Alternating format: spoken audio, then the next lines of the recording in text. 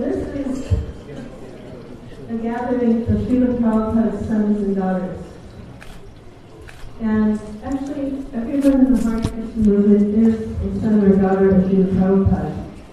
But some of us have the expressed good fortune of being his directly initiated disciples during his time with us.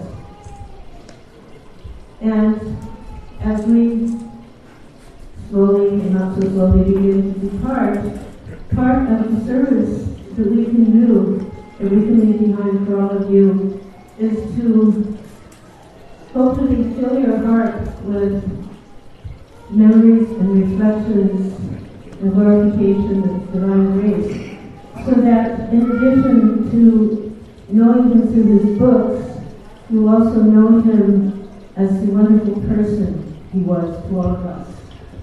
The wonderful father and friend, teacher, guide.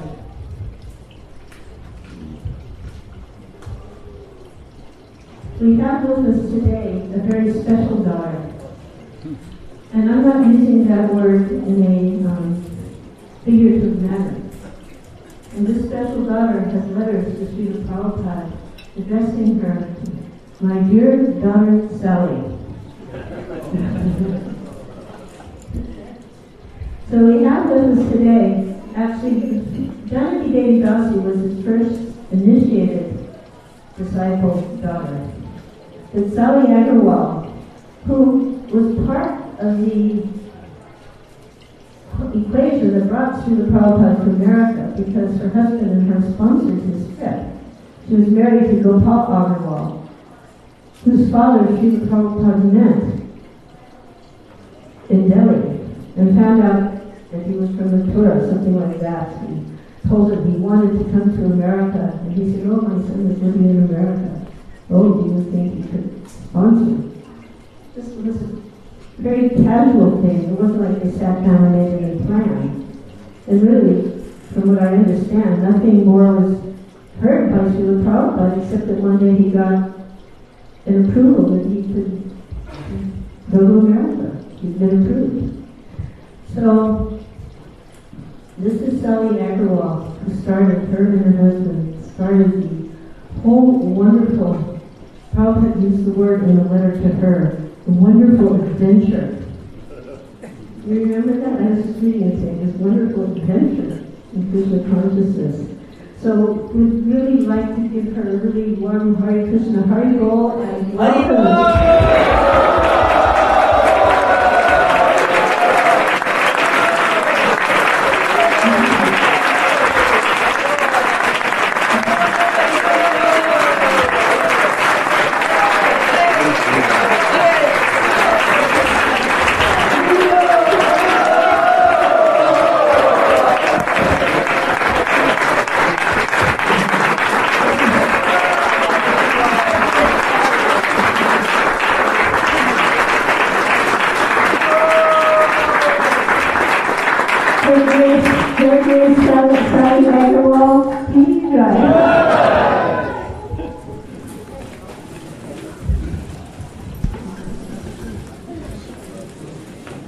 Because there's quite a lot of us here, sometimes I have an idea numerically how many there are. Today I had no clue until I finally started seeing everybody assemble. So the first thing I do want to do, because we've introduced Sally, is to quickly pass the mic. Now this is not, I know some of you are used to saying a lot, because that's what you do, you're preachers. But right now, I'm just asking you to, give a name and just your date of initiation. That's, because we have to go to, it's already 5:30, and theoretically we have to finish at 6, but you won't believe it. This is Yas Vrindavan, and I'll let him begin. And you have to almost have to eat this mic right up your mouth. My name is Rashada Swami. I took initiation here in 73.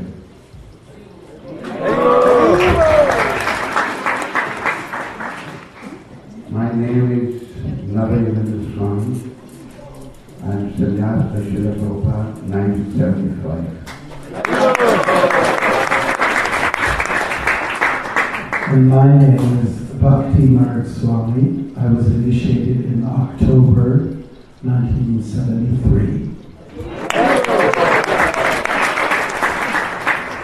Graduated Swami, class of 68.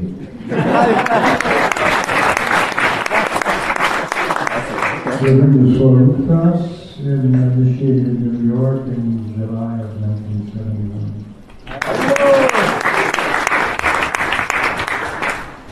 Agni Dev Das, I was initiated by Prabhupada in 1974. Jadavacharya Das, I was initiated in 1970.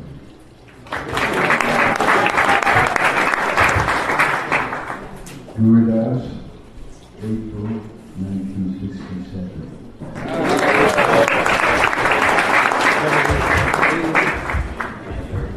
Haridas, initiated in December 1970. Nijavita, initiated here at New Vrindavan, 1975.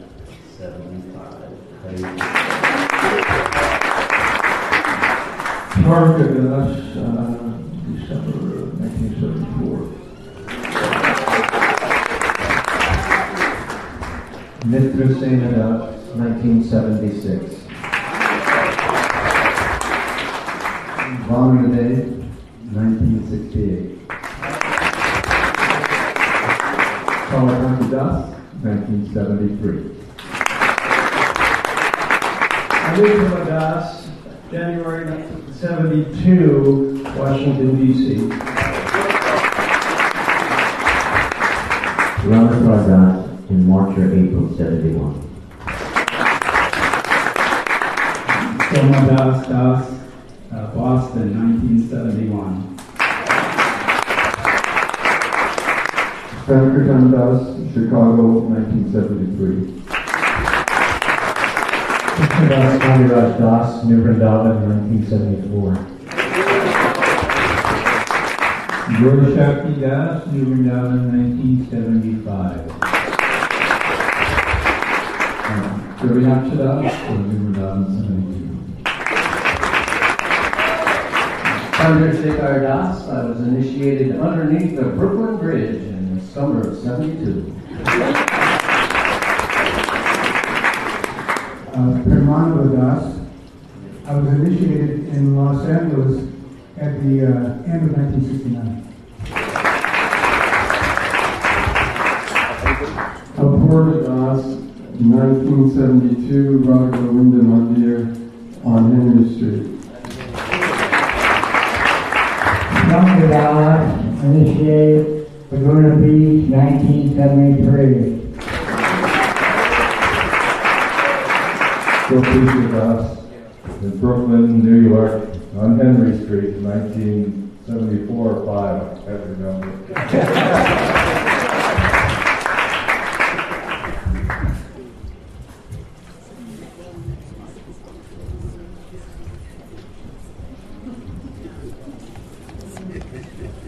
Malati Devi Das in San Francisco, January 67.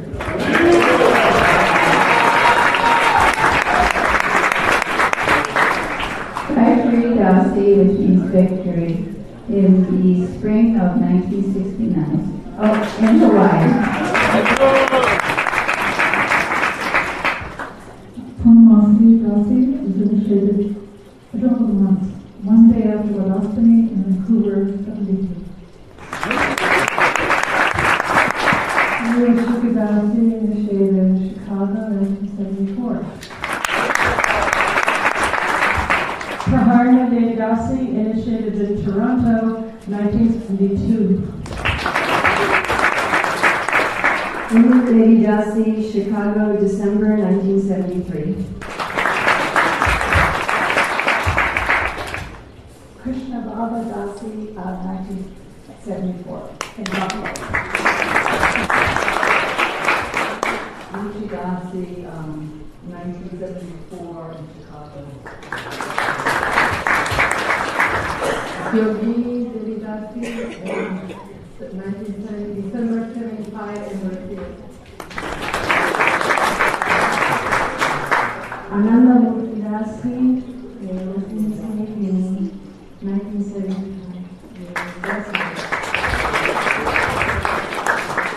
Sitaraha Devi Dasi, I was initiated in New Vrindavan in 1975.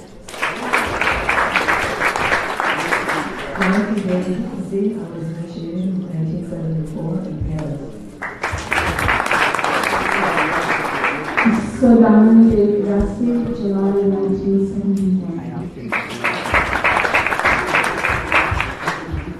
Vasudeva Devi Dasi, initiated in New Vrindavan in 1974.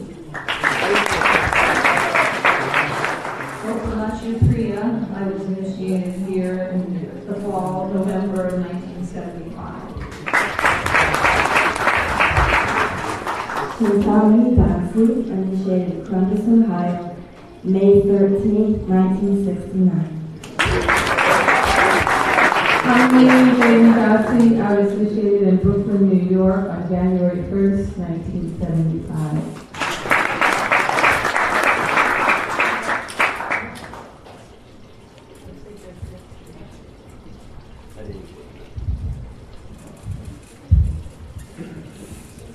So thank you all very much for attending, being here.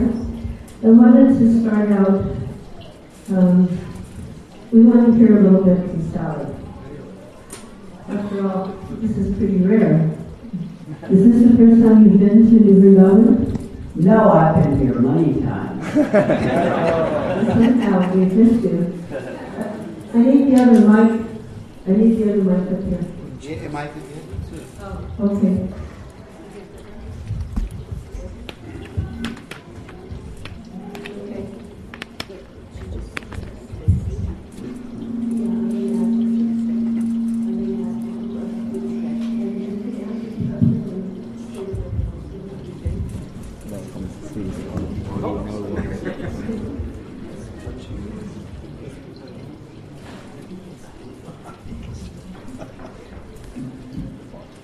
So, Sally, can you tell us about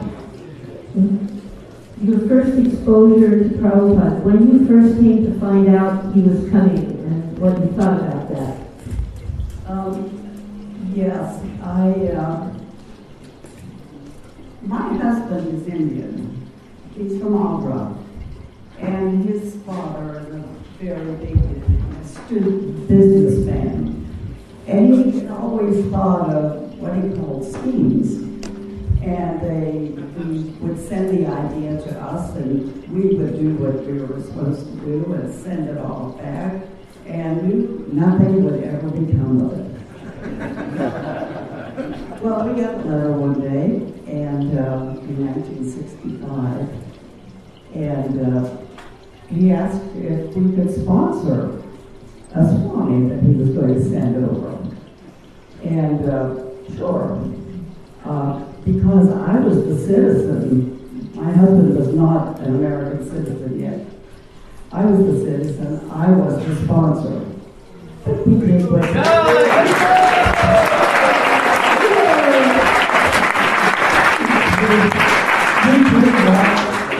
told us, and we sent it all back, knowing nothing would ever become of it.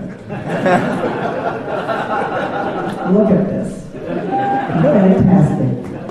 Really fantastic.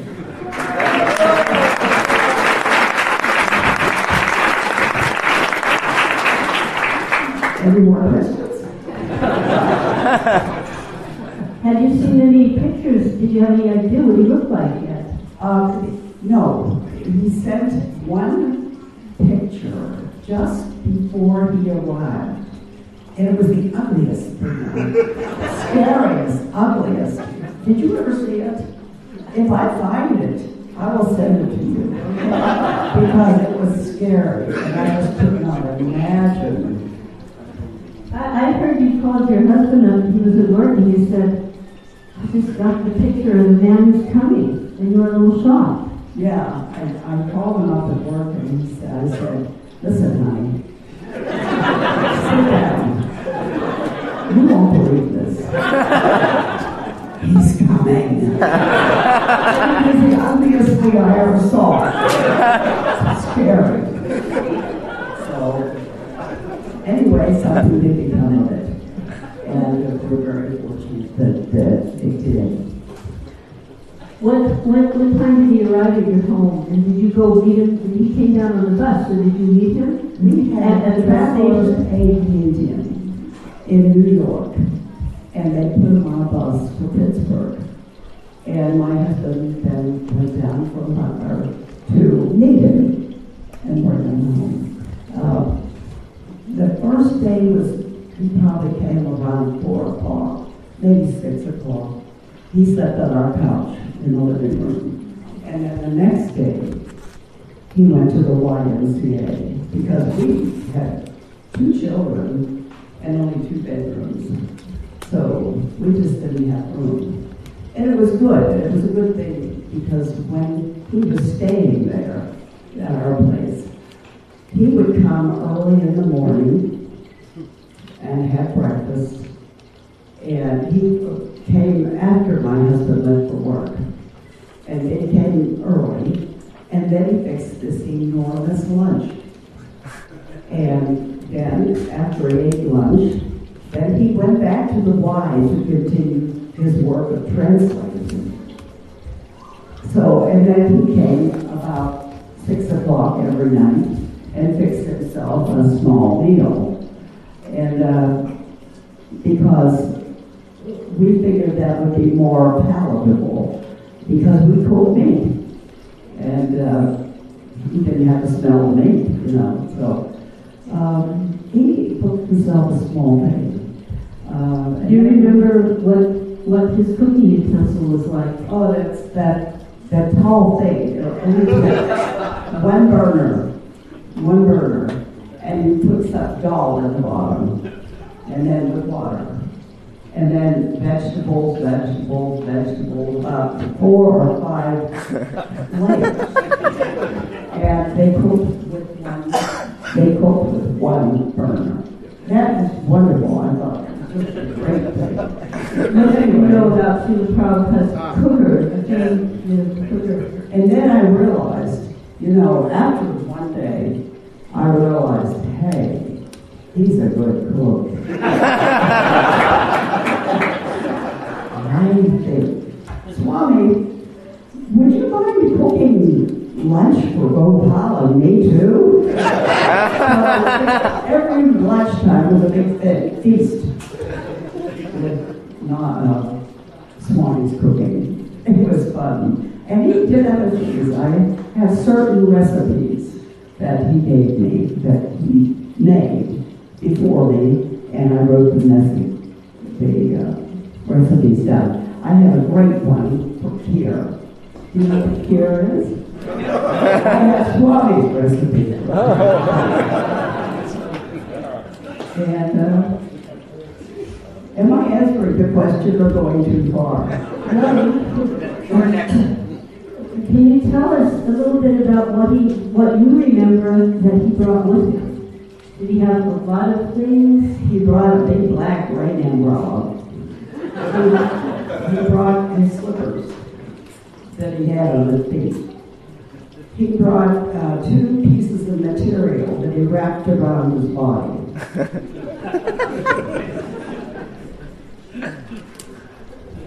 Did he have, I think maybe a shawl. yeah, I think that's it. He came with absolutely nothing, but he came with a ton of books. In trunks.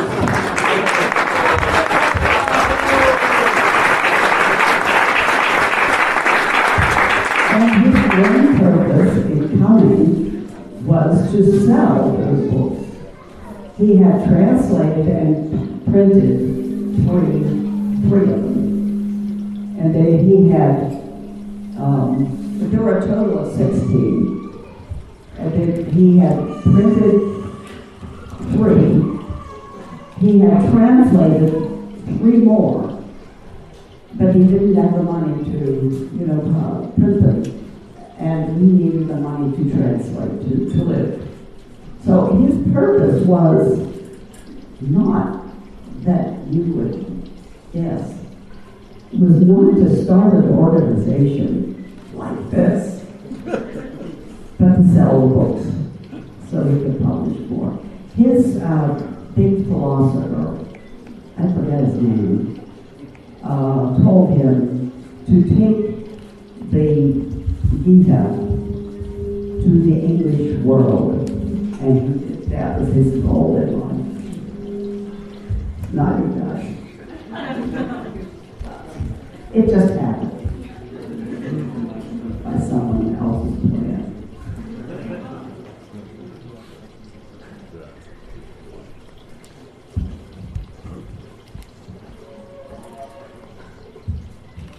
I understand that Srila Prabhupada was there when your son took his first steps. Oh yes, Bridge, B-R-I-J. He was about 6 months old, 7 months, 8 months.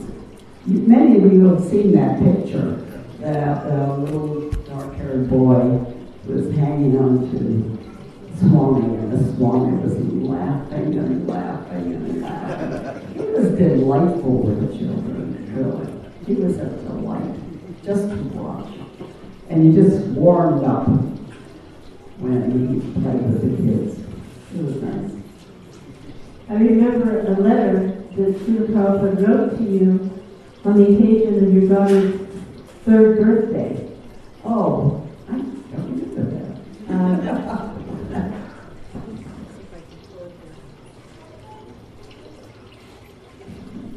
The Burgess had an invitation to the Mumbai temple, and his cousin lives there, and acted in Krishna temple. And man, was he just treated royally. Because he chewed on the Swami shoes.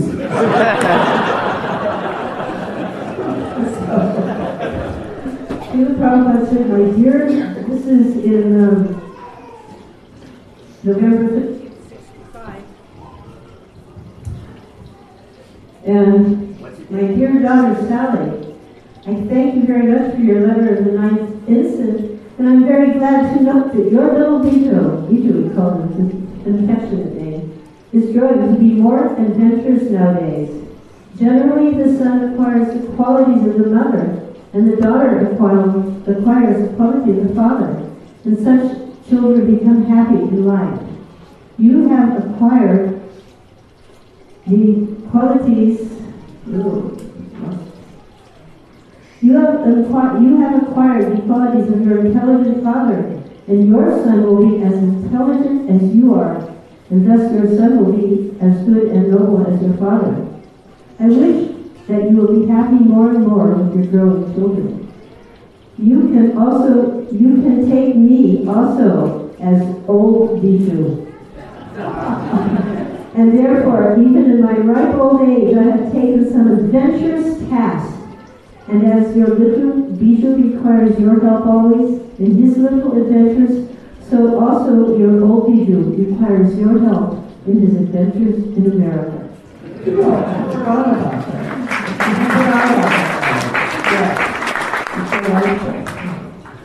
Just wait, I'm not as fast on these things. Okay. This was a little later, 65, November 65, my dear daughter Sally. I beg to thank you for your kind letter of the 16th instant and have noted the contents carefully.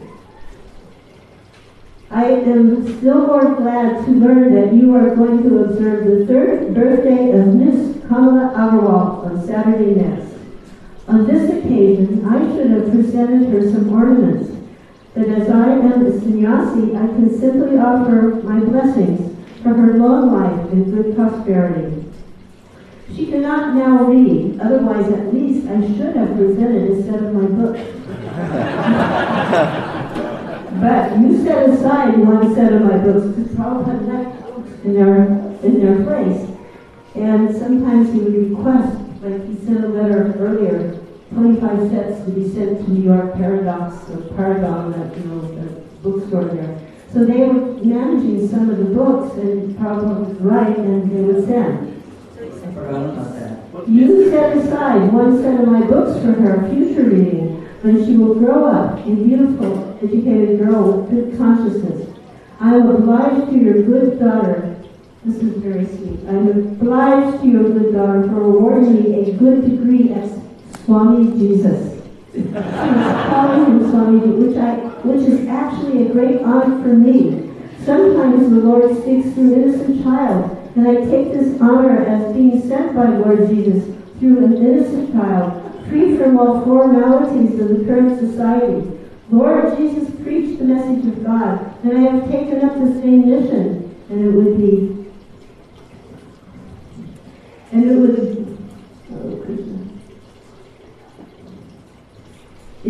good luck.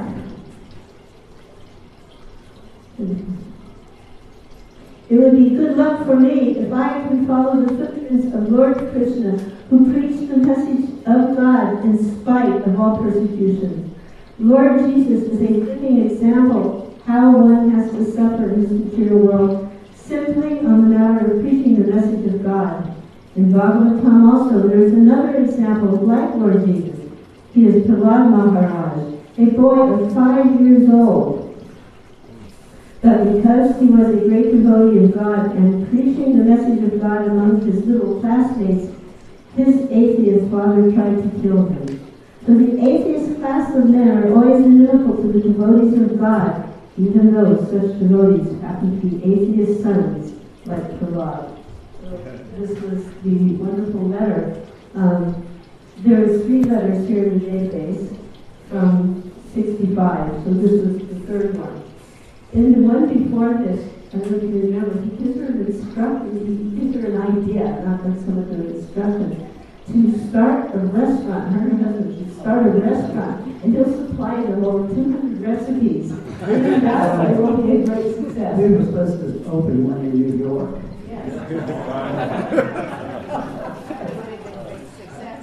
Oh, that would be fun. We were better off as a teacher and an engineer in a little town. How did you feel when Swamiji left Butler to go back to New York? It was frightening. I cried, Gopal cried, because he knew nothing about how hectic and difficult New York would be. Nothing. And he didn't know anything about putting money in a machine and getting something, some food or something. And Gopal handed him a big handful of coins, all types of, nickels, dimes, quarters, so that he could buy food or a drink or anything, a bath. He took a bath about 7 times a day. And he did not know how to take a bath in a bus station, So Gopal went to a great effort to teach him, to show him how to do this. And I can remember this was all standing in the front door with his suitcase or whatever he had to take. And I was crying and he was crying, and it was just, I hated to see him go. Old man. Oh, I guess he did okay.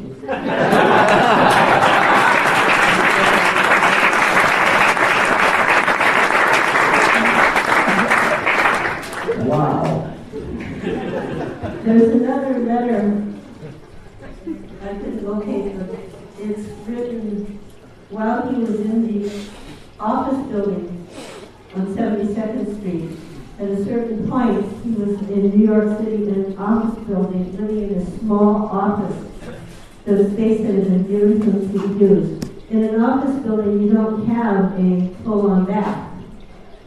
So he had to walk from that place to Mishra's apartment, which I think was 7 blocks. These are New York City blocks, and these are quite long. And that was to cook and to take baths. Otherwise, he was just in this little office space. And he wrote this letter, and he was mentioning, first when the winter came, he saw the snow, and he was shocked because when he first saw that snow, he thought there'd been a whitewash. And they take this white insulin throat on everything. And you can imagine he wasn't prepared physically with the proper clothing. No, didn't have any clothes. Sheets.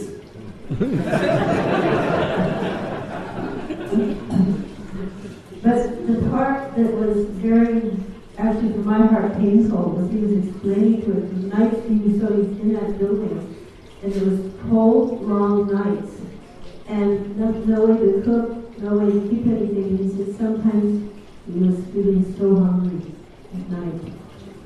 You know, we sometimes have no perspective on what, you know, we kind of say, oh, we can go in the boat with nothing, and you know, it almost sounds romantic. But when you think about it, what he actually was going through, we have really little clues. And when you actually read something like that, where he's admitting that he was hungry at night, it's very painful to the heart.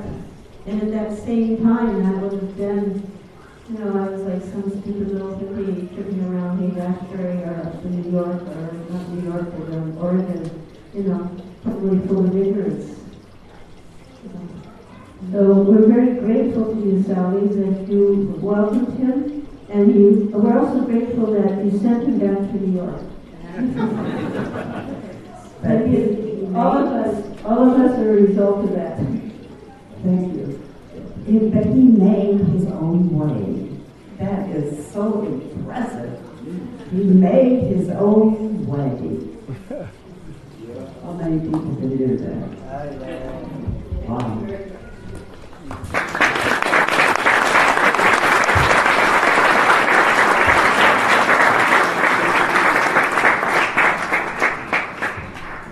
People like to hear memories of Srila Prabhupada.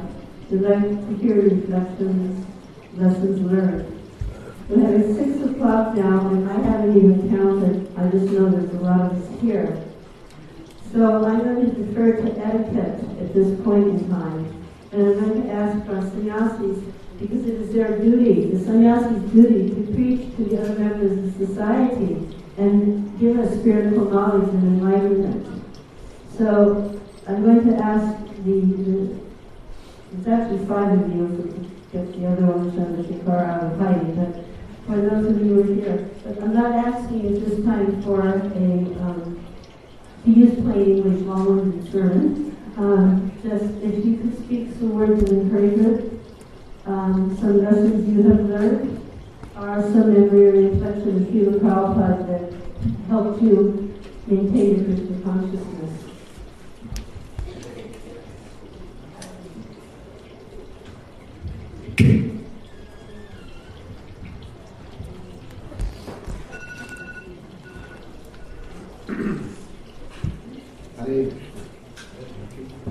It's not. Yeah. In other words, I'm saying please short and sweet. Yes, ma'am.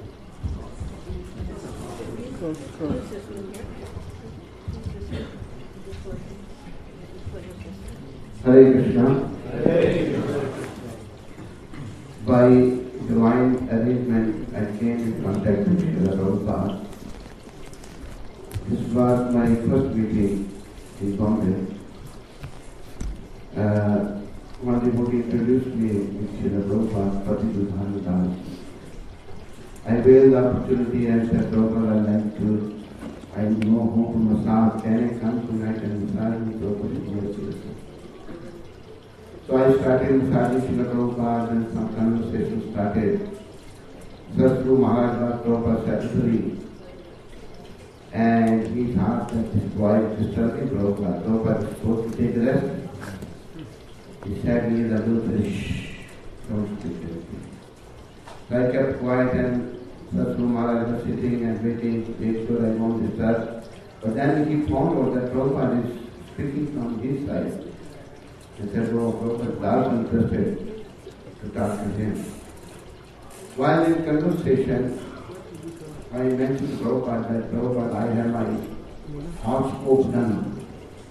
And in my horoscope it is mentioned that I am a very fortunate person. Prabhupada said, that's why you have come to me. was very responsible. Many people were mentioned to me, and he was very happy. Practically first meeting, and he said, "What's your name?" I said, "My name is Yogendra Kumar Sharma. From today onward, your name Yogendra Das." First meeting initiated, and this was a very, very wonderful and Hare Krishna.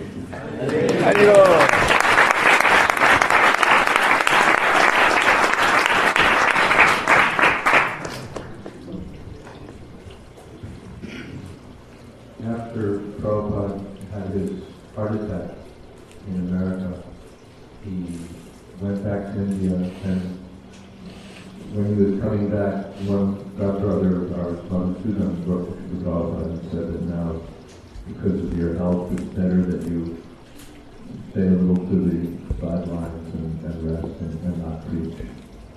Prabhupada said, go back, my dear boy, if I did not preach, where would you be?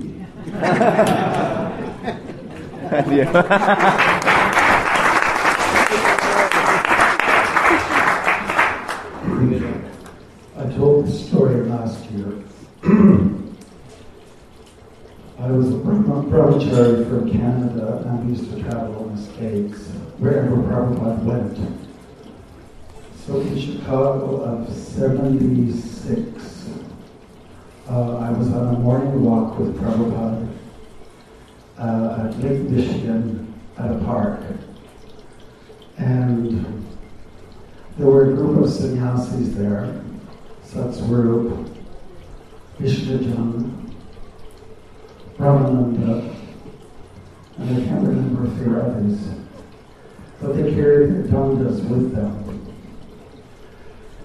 And while we were all walking, a cyclist came by and he stopped right in front of where I was.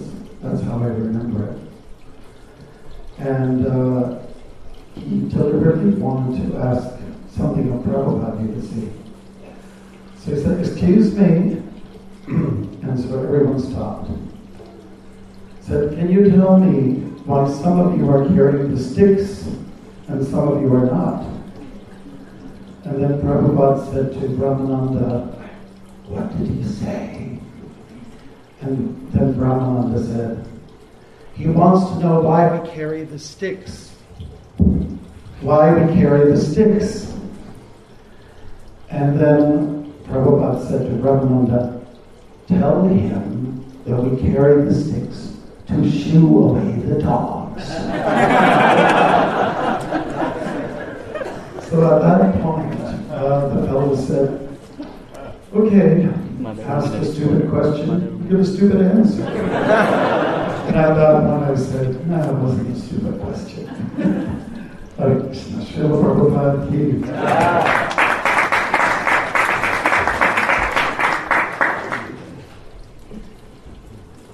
There's so many memories of Srila Prabhupada that we would delight in sharing. I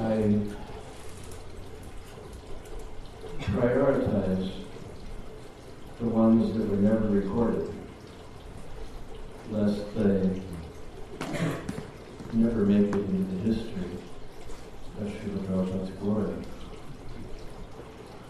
Furthermore, here in New Vrindavan, you would experience an aspect of Srila Prabhupada that might not be so obvious elsewhere. And one story, an exchange that was never recorded because it was spontaneous, occurred at the Bulavan farm. When Srila Prabhupada, unscheduled, just began walking out into a hay meadow. And he wasn't surrounded by the kind of entourage that would keep the simple Vrijavasis away from him. So they naturally trailed behind him. And Srila Prabhupada was chanting and absorbed in his own thoughts until he was halfway out into the meadow, and he stopped and he turned to look behind him and saw this line of, there was only two kinds of people in the hay meadow that day. That was the cowherd folks and the plow department. So when he turned and he looked, the devotees behind him, who were following behind him, you know, they had simple dhotis and saris with patterns made with cow manure, not intentional, just the nature of their service. And we were not in any way dressed accordingly for our darshan and Srila Prabhupada, but it was spontaneous, it wasn't scheduled, it wasn't expected. So when you look at these devotees, first you're a little surprised, and then he said, these devotees are not very opulent, but they are jolly. And when he said jolly, he started to beam in delight. And he turned and kept walking further out into the heart of that meadow. And he stopped. And all the devotees who were following behind him formed a circle around him. We all know how Srila Prabhupada would not necessarily answer questions. He was more attuned to answering your heart. In this case, he intervened with our thoughts and answered before we could even pose our questions. Because even then, this was 74, we already had some concerns about the leadership in this community. Well, we wanted to express that to Srila Prabhupada because our concerns would never reach him through the filtering process otherwise. And we were just on the verge of expressing ourselves when he intervened and said, just cooperate amongst yourselves to build this new Vrindavan community. Cooperate with your leader and everything will be fine. And then he became grave. He said, you don't know how fortunate you are. You have the land, the cows, and Shri Radha Vrindavan Chandra. And then he repeated, for emphasis, in a very grave, giftless mood, you do not know how fortunate you are. And from that simple, unscheduled exchange in the middle of the hay meadow, here in Vrindavan, our concerns about our leadership were put to rest. Because it was clear at this point that Srila Prabhupada was very much aware of our concerns. And he conveyed to us the confidence that he had everything under control. And if we would simply perform the austerity, cooperating with one another, that he would take care of it. That's not recorded. There was no tape recorders in Vrindavan at that time. So, as simple as it is, just to pass out of history. Yes, Sharon.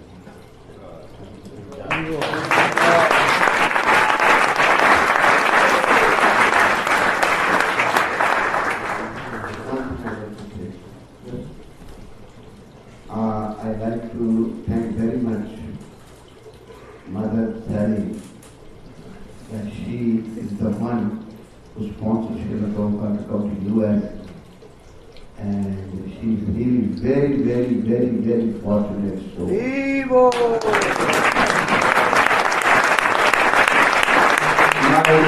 another important of thanks to you, Mother Sally.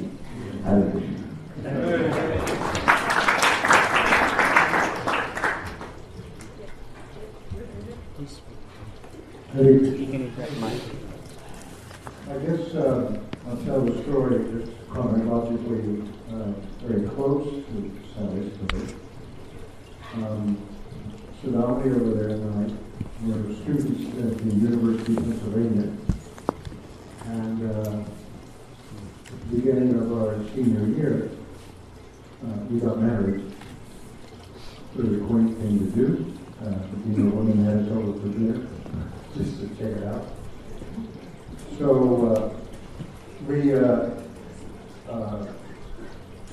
just a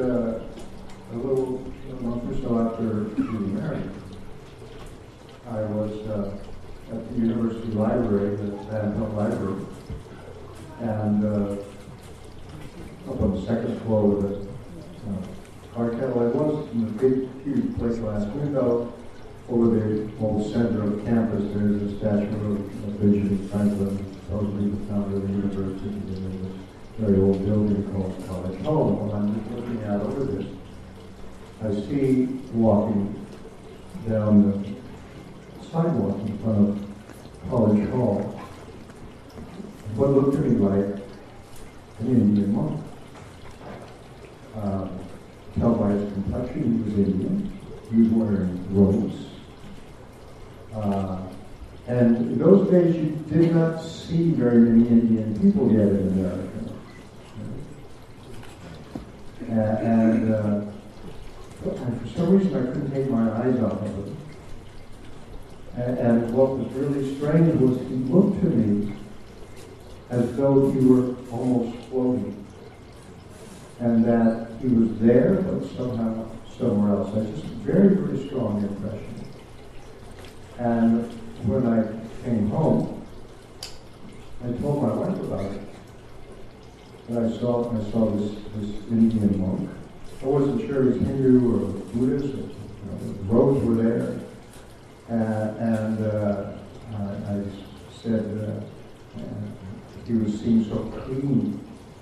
And that I wanted to be like him. Is that right? You said it was clean and shiny. Clean and shiny. I wanted to be like him. And I learned quite a few years later, actually, that was Srila Prabhupada. Because on the way back from Butler, we got a chronology of his what he actually did. He stopped off at the University of Pennsylvania. He had met some professors in Butler, and there was a prominent Indologist at Penn, Norman Brown, who then arranged for Prabhupada to talk to his class. And later I talked to some of Brown's students who remembered him having been there. And so that's what he did. He had to go to New York. He had to change buses in Philadelphia anyway. And so he got off and went to the Penn campus. And that was Srila Prabhupada, who had come there. So I had this visual about Srila Prabhupada. And then I guess the next winter, there was a friend of ours at school, and I was spending the next year I graduated and went to University of Massachusetts at Amherst, and a friend of mine from college was getting married, and came down.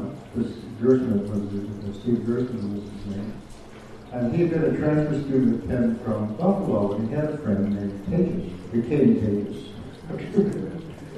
Huh? Huh? Yeah. So he we went to Steve Gersman's wedding. The word hippie didn't exist yet, but when it did, that would have been called a hippie wedding. There were very far out things in that wedding. And one of the things that we did, it happened in his living room, and there was a Bebop United Churches of Christ minister reading from the I Ching, Tibetan Book of the Dead. Anyway, so then we all went to Sadhana's bedroom with a big water bed. Yeah, water bed. And Steve Gersman said, I want you to play this record that my friend sent me. And it was the Happy record by Srila Prabhupada. And we all chanted Hare Krishna. We chanted Hare Krishna. And it sounded like somebody was calling from away. So that was the kind of the first encounter, the visual, the audio one, and then I think it was in '69. I was then in graduate school at Temple University. I saw the devotees jumping up and down and chanting Hare Krishna. They had come down from New York to start at the Temple of Philadelphia. So it kind of one sequence, one after another. Prabhupada became manifest more and more.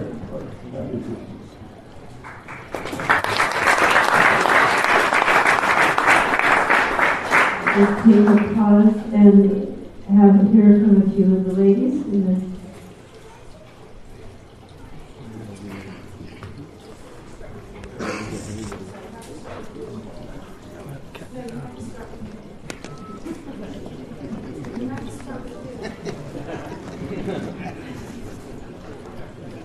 Okay, I'll be the brave one. Well, something happened to me that was really significant for me in my life, and Can everybody hear? can you hear? Okay, it was at a very small temple we had in Toronto on Gerrard Street. It was packed with devotees, and we used to sleep on the floor just side by side on a sleeping bag, and there was not even room to turn over. It was such a packed temple. So Srila Prabhupada had come to Toronto to urge us actually and help us to look for a new building. So one day he went out for a morning walk, and as it was in those days, the men all went out for morning walk and the women did all the cooking, cleaning, and beauty worship and everything, which was our pleasure. Srila Prabhupada came back. I was the head pujari, and it was just the 7 o'clock arti. I dressed the deities. I was very nervous about it. You know, I was young. I was new head pujari for just a year or so. And I heard the car outside. I was doing the arti. Srila Prabhupada walked in the temple room all by himself. And he walked up behind me, offered obeisances in front of the altar, which was very small. So he was right beside me. Then he got up and stood there like this, looking at Radhakirtha Gopinath. Very close to me, as close as to Purnamasi. I was still doing the arti.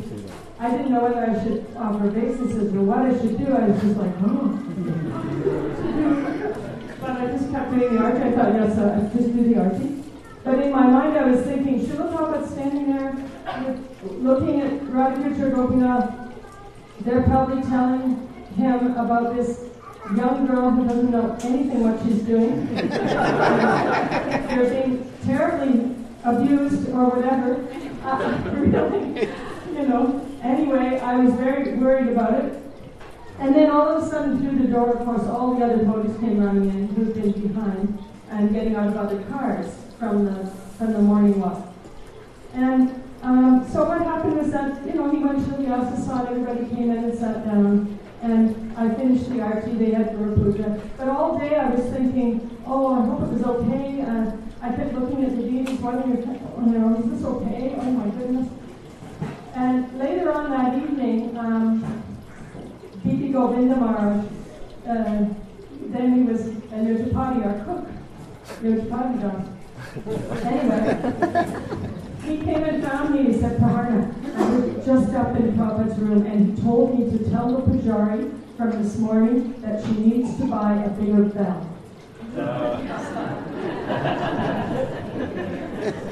I was like, oh, okay. So I ran down. There was no Little India. I didn't know where to get a bell. So I went to Chinatown and I found a bigger bell. And then the next morning, Srila Prabhupada came in and for morning walk, and I was standing there proudly with this gong gong gong. And I felt like, oh, that's all they said. And it was, you know what the impact it had on me was that Srila Prabhupada read my mind. He knew what I was thinking. He felt my insecurity. He understood what I needed to hear. And even though there were so many faults in how I was taking care of the deities, he knew just what to say and what to do. And it made me feel so good to go by that bell. And I really felt like I pleased Srila Prabhupada. It was a big turning point for me in my devotional life.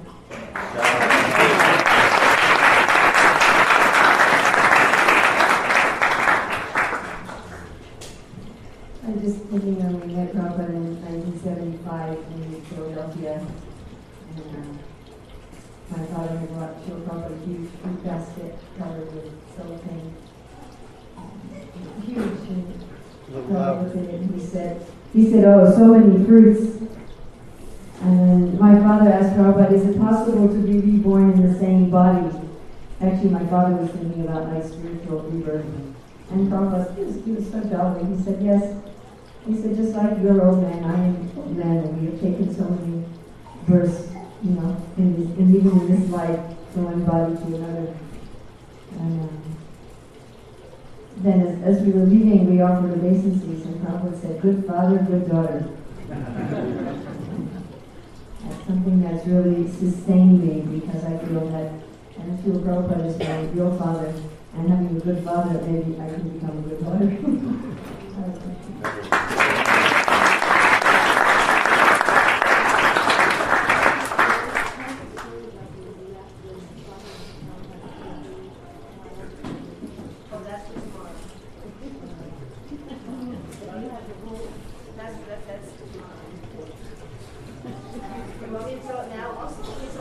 No, I would save it.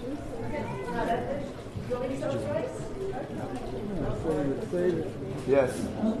So that was in 1976, and we were supposed to get a private darshan with Prabhupada, but we ended up, somehow got out to the devotees that Prabhupada was going to give darshan, so the whole room was full of devotees. This was in the Bhakti temple. And I was sitting with my oldest son, Vikram's father. He was sitting in my lap, about 1.5, something like that. And Prabhupada was talking about how we should love Krishna, and he gave me an example to say, just like this mother is loving her child without any expectation of return, in the same way we should love Krishna. And my father said, will loving her child help her to love Krishna? And Prabhupada said, no. And he said, but loving Krishna will help her to love her son.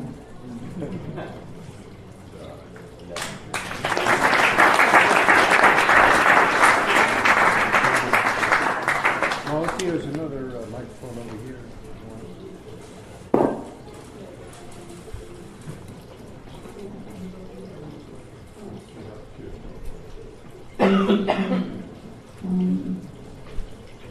One of the interesting darshans that Prabhupada that I went to, there were two different reporters, and Prabhupada had come from Chicago, where I guess it was like there was a lot of news, not just amongst devotees about women's liberation. So this one reporter, we knew her, and she had a lot of personal problems with her boyfriend and whatnot. So she says, "What do you think of women's liberation?" So first Prabhupada put his hand over his head, kind of like we didn't want to talk about it. Apparently there's been a lot of conversation in Chicago. And then he said, women's liberation means that the man and woman come together, the woman becomes pregnant, the man leaves, and then she can go and either kill the child in the womb or beg the government to take care of her. What do you think? First she didn't understand, someone had, his accent was hard for her. And I remember she got this kind of like dreamy look. She's like, well, at least it's her choice. I mean, like he just two horrible choices. And, well, it's her choice. And Prabhupada, I think he turned to Jayatita and said, that is 32 ounces.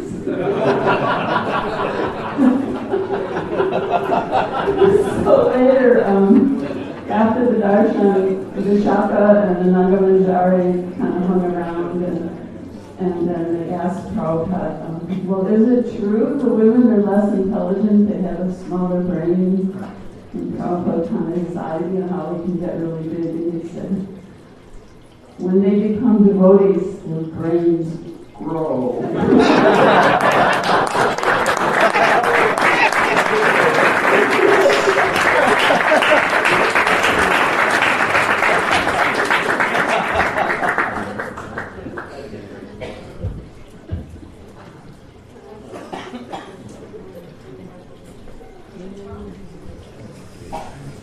I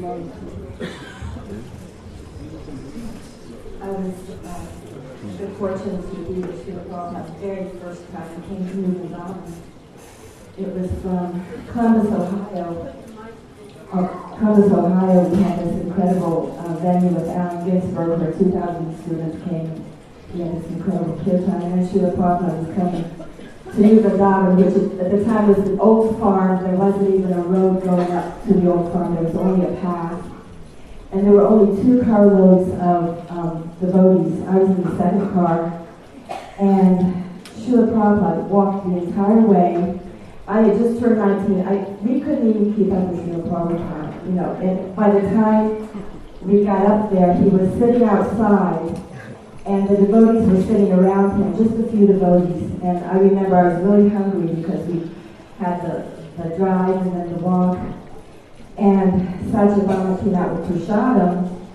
And when she came out with seconds, because we were sitting not in a straight line but scattered, she skipped me accidentally. And I couldn't even talk in front of Srila Prabhupada, I was in so much awe. I just thought in my mind, well, I wish I could have more. And immediately he looked up at me and said, oh, you want more? And it scared me so much that I thought he knew everything I was thinking. I just shook my head, yes. And then for about the next 2 days, I was completely paranoid every time I saw Srila Prabhupada. I was brand new devotee, and I just was thinking, I better not think blank, you know, like swear words. This is embarrassing, but, I was trying to control my mind. It was going the opposite way. And so whenever I saw Srila Prabhupada, I felt like I wanted to crawl into a hole. And then Srila Prabhupada came up to me. I was sitting outside. He had a big smile on his face, and he looked down at me, and he just said, it is all right. I knew I could relax there on my mind, and he was forgiving me, and he seemed that it was kind of funny, so that was one thing.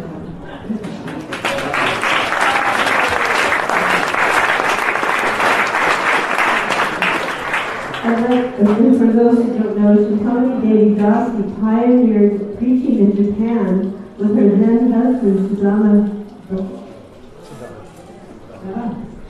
The two of them went to this foreign country alone.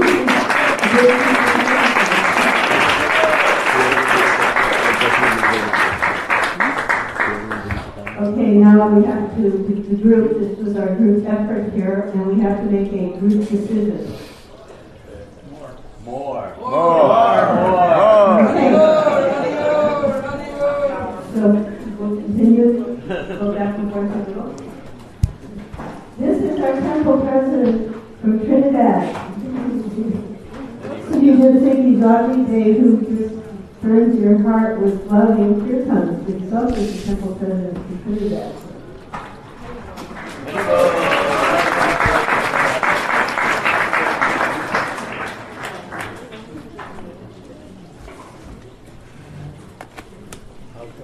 One short story.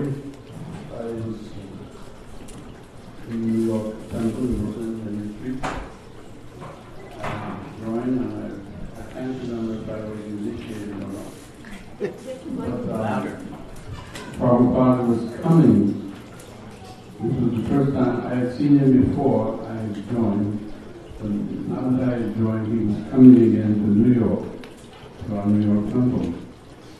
And everyone was excited to go to the airport.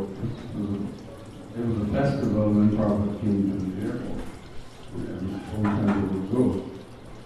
And the president at the time called me and said, everyone's going to the airport, but you're going to have to stay back and guard the deities. And guard the deities in the temple, because we used to have problems with the neighbors. And when he told me that I have to stay back, I was horrified.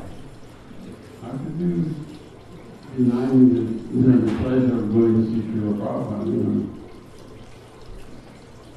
And, I struggled with that for some time. I was thinking I could just sneak out and any one of the people would go. And nobody would know. And then he, after thinking about it, I decided what if Prabhupada comes back and finds out no one was what guarding the temple, and they say, oh yeah, we did put one boy to do it, and ran away. So that scared me worse. So I decided to stay. And I stayed in the temple standing Jalpa. And after some time, there was a car pulled up outside here. So I teleported back. And I was standing in the temple room, and it was all open, and Prabhupada walked in alone. He walked in alone. I think Jari was in, he was Shilavati. And Prabhupada came out of instances, and he put on the golden paper, and Prabhupada stood there taking darshan. And then the president, I'm thinking Kirtananda Maharaj was also there, and two of the devotees, all seniors, they came to wash Prabhupada's feet. And when he sat in the Asasana, and I was wondering, where's everybody else? But it's because Prabhupada's car was picking up at the sidewalk, and everyone else's car was in the parking lot, so they got to the temple a lot earlier, 15 minutes or so before. So then, Prabhupada sat in the Asana, and someone was washing his feet, someone had a towel, and someone was doing Arti, and then he turned to me and said, you chant. So I got the Mridanga, and I started singing Krishna Charana Suddenly. And Prabhupada was, I was looking at him and absorbed, and he was responding while I was singing Krishna Charana Suddenly. The others weren't even responding, they were absorbed in what they were doing. And by the time we finished the song, the time I finished the song, by the time I got to the jazz, to the run, there was a big commotion outside, and then all the boys came rushing in to the temple room. And I was still even remember chanting, and they all joined in, and we had a picture on the course I followed. And afterwards I was thinking, if I had run away, if I had abandoned my post, I would have missed all of this nectar. I wouldn't have gotten this chance. So, I was very happy.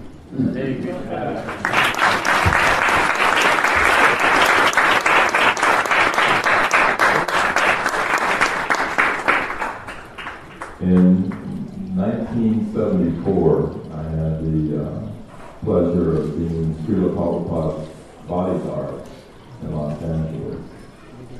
And I remember very clearly that I was reading verses in the Bhagavad Gita during my rest, my break.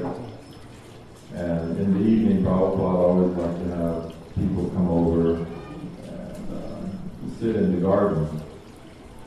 And very clearly, I remember that when we were in the garden, I heard Srila Prabhupada verbatim say exactly the same thing that he had said in the verses of the Bhagavad Gita and in the purport.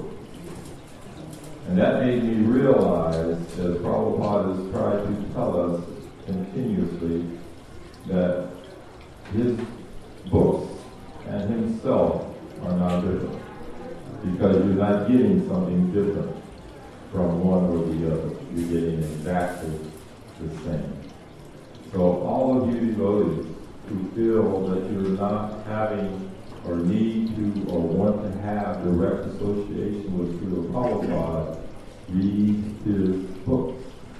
I guarantee you will experience the same thing in his experience that we had, and you'll have exactly the same.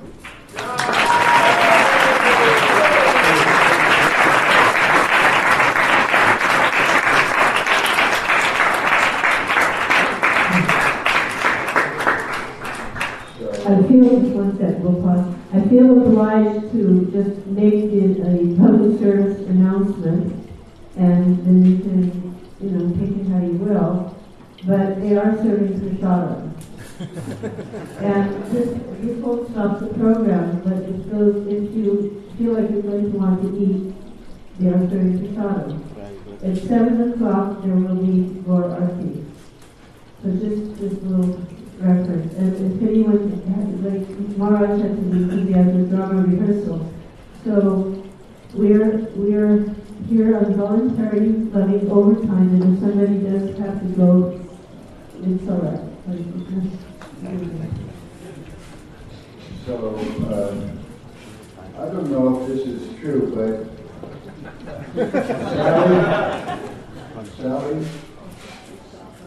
Sally, did Prabhupada go down into a mine, a coal mine in Butler, Pennsylvania? Is that story true? I don't. Okay, well here's the story. It doesn't matter, it's a story.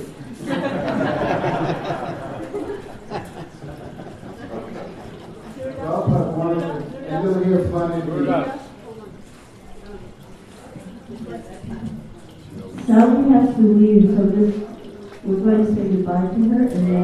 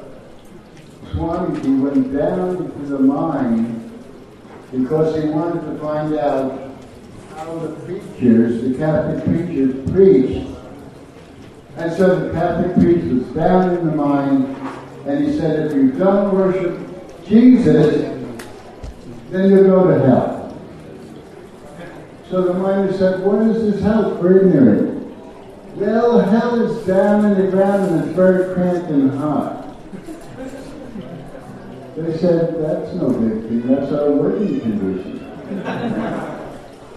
The preacher said, there's no newspapers in hell. Oh, we don't want to go to hell. So Prabhupada realized that Krishna is all attractive, so if you want to attract everybody, you do what attracts them. He saw into our hearts. I'll say more tomorrow, but one story exemplifies, it was the India-Pakistan war. We were in a dharamshala. everybody was covering the windows because at night the bombers were coming. We were afraid if they tried to bomb Delhi, they'd hit Vrindavan instead. They were so incompetent. They never made it to Delhi. Prabhupada wouldn't cover the windows. The committee of 4 came. Well, Swamiji, why aren't you covering the windows? Because they'll see them as bombs. You cannot control your stomach ache, your toothache. We're not to control it. What? But Swami, and I was standing up to make sure everybody had water and everything, so I was standing up. But what if the bomb should come? Then I would see the bomb as Krishna.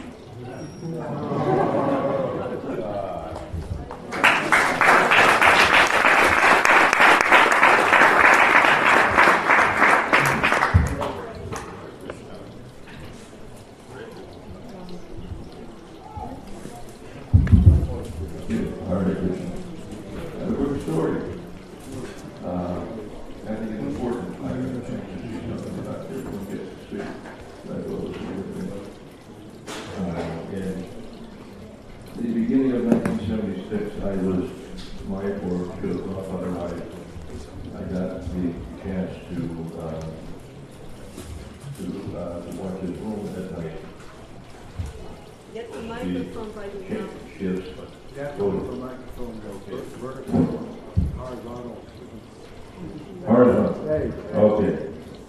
Somewhere like that. I want you to run the room. I got to see something not everyone sees. If you read Harisari's diary, he gives an account of Srila Prabhupada's days, his schedule, his routine, and he was very regular in all of his activities. But he describes how Srila Prabhupada rested during the day, perhaps 1 or 2 hours, and at night after his evening darshan, he would rest for a few hours, maybe between 9 or 10, and then get up around 12 or 1 and begin his translation. What I saw simply every night, starting from January 6th,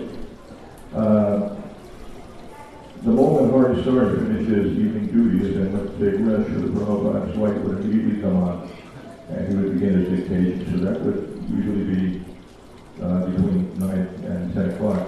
Prior to that time, after the evening darshan, Srila Prabhupada would sometimes lie on his bed. He would chant japa. I discovered silently, we were going up this mosquito net at night. I would hear the clicking of the japa beads in his room. And so I knew that he was chanting. He was lying on his bed, but not asleep, just chanting and waiting till the arrangements were made for him to begin his translation. And then as soon as Harisari left the room, Srila Prabhupada immediately got up and began his translation. In short, he was not resting at night at all. I saw that consistently through all of 76 when he was in India. There was only one exception in Hyderabad. He slept an hour between 4 a.m. and 5 a.m. one day when he was very sick. At the opening of the Hyderabad temple, he also did not do any resting during the day. He had a bunch of preaching opportunities, and for 5 consecutive days, he didn't sleep even 1 minute. He was preaching constantly. And doing everything that he could do to maximize his translation during the evenings. He had completely given up sleeping at night. At night. And during the daytime, sometimes then also foregoing sleeping if there was a preaching opportunity. I thought that was worth mentioning. It's an extraordinary thing that Srila Prabhupada had actually. He gave up sleeping for the sake of completing the Bhagavatam. And he did that for our benefit.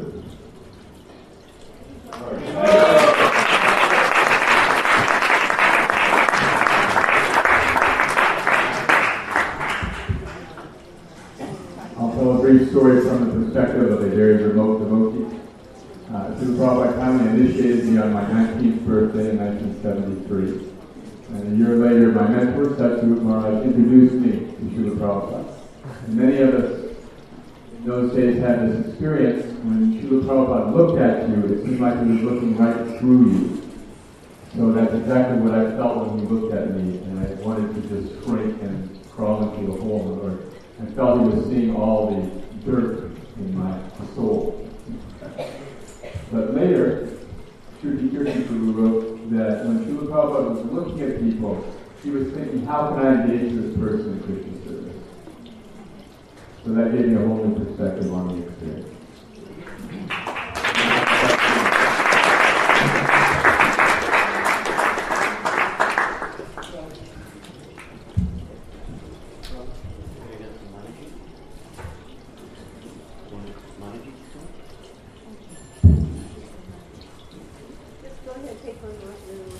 Okay, since I gave a talk on the artists earlier, I'm going to just continue with one or two quick stories.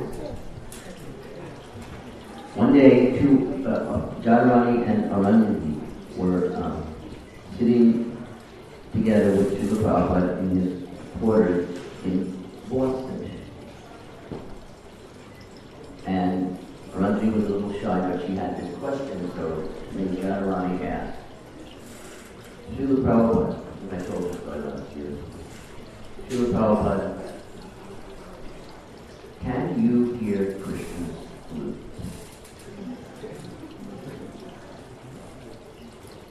It's not a question most devotees would ask their guru. But you could ask that kind of a question to Srila Prabhupada. And Srila Prabhupada closed his eyes, leaned his head back, as if he was hearing at that moment what they were asking him about. And he just said, the biggest smile.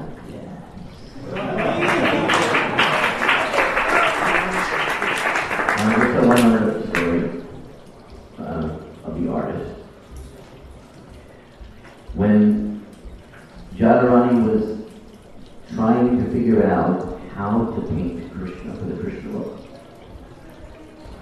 there's so many thoughts in her mind about how she didn't know what Krishna would look like, and even if she did, she wouldn't have the ability to paint him, and so on. So she was sitting in Srila Prabhupada's room expressing these inadequacies. And then she said, Srila Prabhupada, sometimes just to get a simple idea of how to paint a dhoti, I look at the brahmachari's dhotis. And I don't think that's what you would want me to paint for Krishna, but I don't know how Krishna's dhoti would look. Prabhupada immediately got up, grabbed a cloth from his dresser, and right in front of her started wrapping the cloth in the most amazing way that no one wears. Then he took a second cloth, wrapped it as a sash around his waist, and said, "This is exactly how Mother Yashoda dressed Krishna."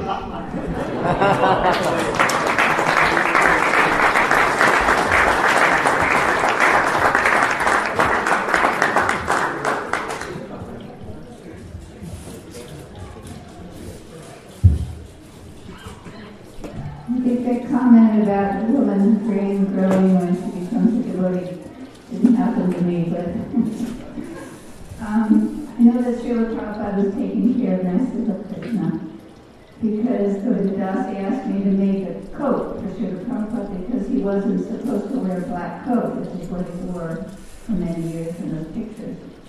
And she said a sannyasi is not supposed to have buttons, so she wanted Velcro. So I went to Sears. I'm from Hawaii, and of course the weather's never cold there. And she wanted it wool. So, what are the chances of finding wool in Hawaii at Sears? And what are the chances of finding saffron wool in Hawaii? So I walked into Sears, and the first thing I saw on the table was this beautiful, perfect color of wool, 100% wool. And I found a pattern that was a sweatshirt pattern, and I thought, well, I can just lengthen it. She also wanted a cape for Srila Prabhupada. Anyway, so she wanted it find, so I found some flannel, saffron flannel, and she wanted the hood because his head got cold. So she wanted the hood with something thick, but there was nothing in the fabric department. So, being the black belt shopper that I seem to be, I wandered around the store, and up in the area where they had toilet bowl covers, I found this mustard colored fleece, basically. So that's where Srila Prabhupada's coat came from. And Govinda Dasi made the finishing touches of peacock feathers that were on his coat. And the cape, she said, Srila Prabhupada sits and translates in the morning. And she said he's always throwing his chadar on him and trying to cover his leg. She said, please make a cape that's long so he can slip his hands through that has a hood so he can sit and be covered while he's translating. So I'd never seen a picture of him in a cape until just recently. And it was like a little Red Riding Hood cape, but it was quite long. So when he sat, anyway, it was made out of flannel, also saffron flannel. And he rose to her and he said, thank you so much for this coat. He said, they're so nice. He said, it makes me feel so comfortable like I was on the lap of my mother.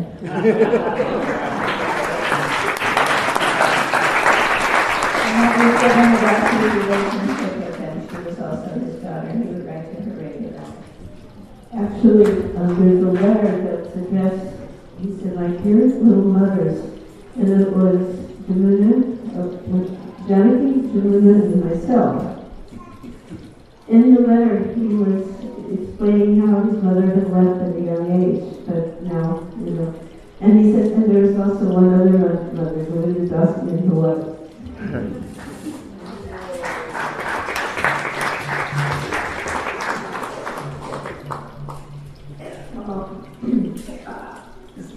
Since my devotional life took place in Europe and France, very often, we didn't get to see Srila Prabhupada very often.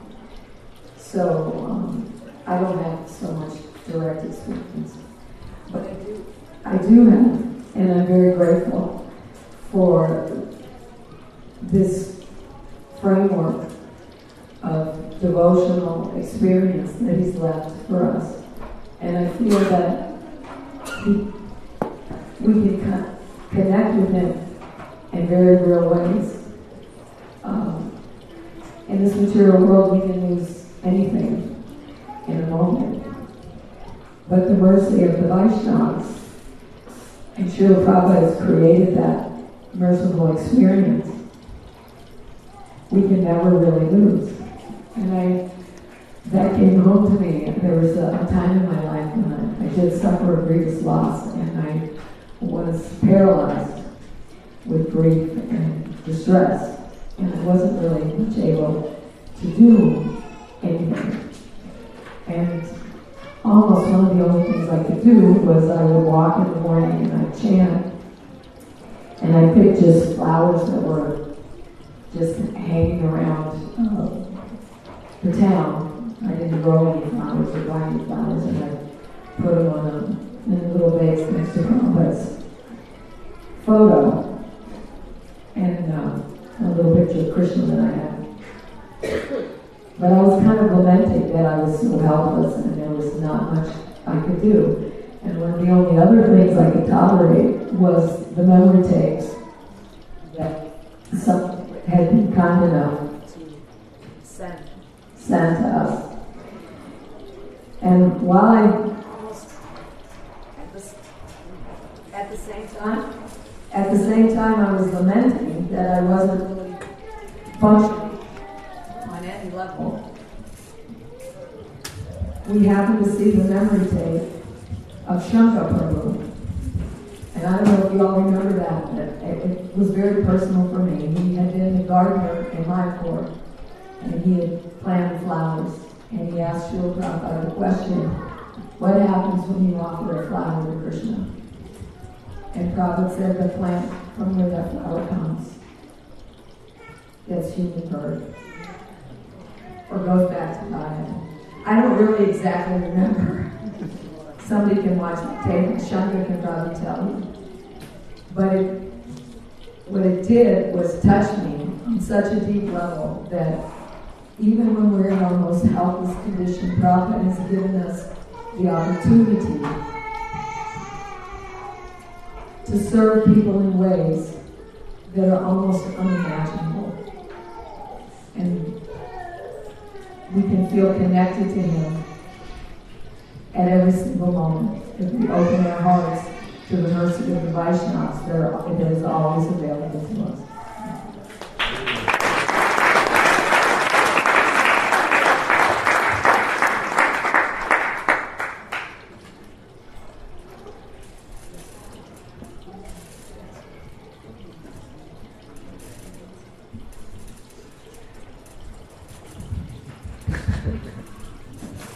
Sometimes Srila Prabhupada would give different instructions to different people.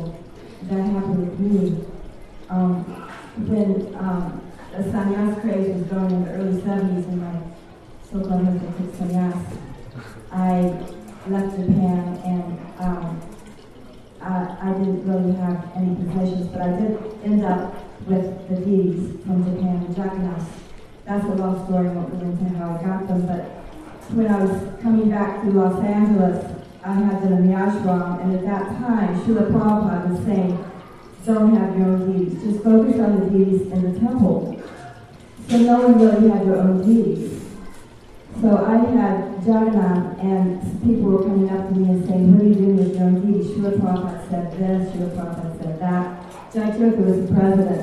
I remember I was crying, and he said, you don't want to hurt your feelings, but Srila Prabhupada said, you know, you shouldn't have your own deities. So I was actually afraid to talk to Srila Prabhupada, but I got up the courage to ask him, because we could have darshan with Srila Prabhupada, and I brought Lord Jagannath up in the box, and it was just me and Srila Prabhupada in the room, and at one point I said, Srila Prabhupada, I have Lord Jagannath in this box and I want them to see you. And I opened the box and stood them up, and he was really smiling. He said, they are gorgeous.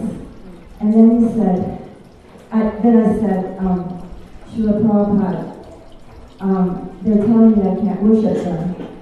And he said, who's telling? And I started to say, but Srila Prabhupada, you said, and he just interrupted me. He said, never mind. He said, you make Lord Jagannath your life and soul, and you will be happy your entire life. He said, so your husband is taking sannyas? And then he said 2 times, then you make Lord Balaram your son, Subhadra Jada, Lord Jagannath your husband.